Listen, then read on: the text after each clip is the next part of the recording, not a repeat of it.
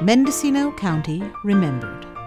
Oral histories collected and published under the auspices of the Mendocino Historical Society for the American Bicentennial in 1976.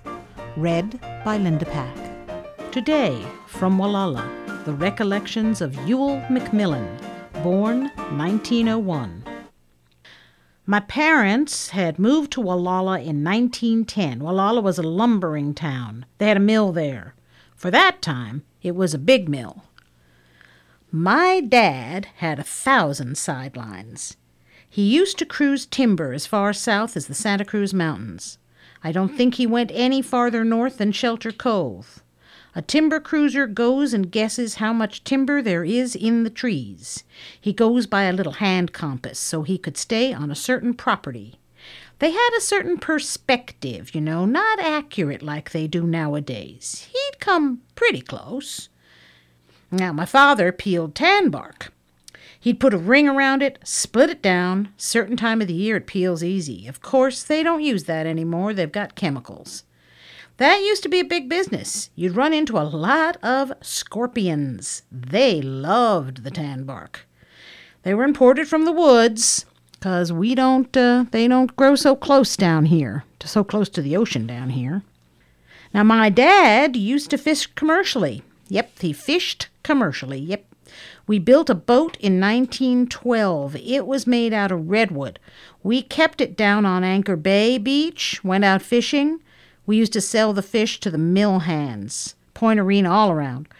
We had a 17-foot skiff. And we didn't have any outboard motors. It had oars. We rode as far north as Sail Rock. We always had a wind coming home so we could get home. I still do that. Take the ocean away from me and you just as well might shoot me. In the boat, we used to catch 500 pounds of fish. Had more fish them days than we have now. More abalones, too. There wasn't no limit on them. We never sold abalones. We just used to sell the fish. Peddle 'em with a wagon and mules. Well, my dad worked for the Gualala Redwoods and the Warren Brothers. I think he ceased doing that about 1930, and he used to survey, find people's borders or boundaries. Now, that was interesting work. They weren't so fussy about lines in them days. Now, if you get over an inch of somebody else's, you've got trouble. Hey. My dad was in the apple drying business. The dryer was just a wooden building. They had a concrete furnace. They used to fire with wood, and it would go up through this tower, up through the apple dryer. We had hand peelers when I was a kid and a slicer. Took at least 4 people. The whole family worked in there. My sisters, my dad, my mother.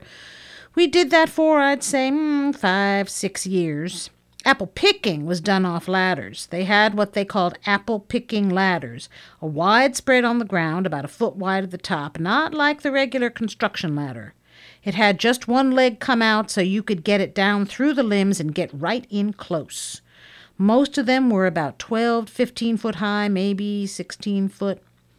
We'd put them up in the apple trees. They were kind of shaky. And then we'd put the apples in the apple boxes and we'd haul them on mules with a wagon. Some of these roads we used to have to cut a tree and hang it on behind. See, the brakes wouldn't hold. Hauling the apples from the top of the ridge down, and you drag a tree down, and then you cut it up for wood when you got down there.